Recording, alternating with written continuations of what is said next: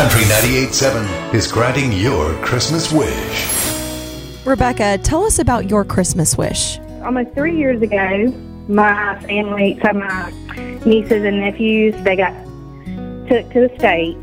So me and my mother took them in, and we finally got it finalized with the adoption the week before Thanksgiving. We haven't went anywhere. We haven't done anything, as a family. Like, we haven't even went to the zoo or nothing. So I have a 10-year-old daughter. Her name is Aubrey. I have a 6-month-old daughter. Her name is Brooklyn. And then my niece is Maddie. She's 7. My nephew is Lincoln. He is 6. My niece Penelope. She's 3. And then my niece Willow is 2. My goodness. Yeah.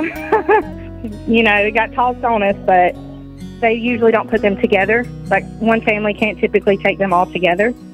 So they would have to split them up. And they asked us if we would be volunteering to take them so that they would be able to stay together. And then Willow, she was just a baby. She was 3 months old. So. Oh, my gosh. Aubrey is into art. Maddie likes makeup. Willow likes brushing her hair. Penny kind of does too. Like, they like dolls, like brushing dolls. Lincoln likes trucks and cars. That's what they're into. Rebecca, we have an anonymous donor who would like to help make Christmas morning bright for you for the hard work that you've done with these kids. That's awesome. Oh, my gosh. They want to take care of the art, the dolls, the brushing of the hair, the fun stuff that makes Christmas morning special. And the Gulf Breeze Zoo is going to let you and your whole family come out and enjoy.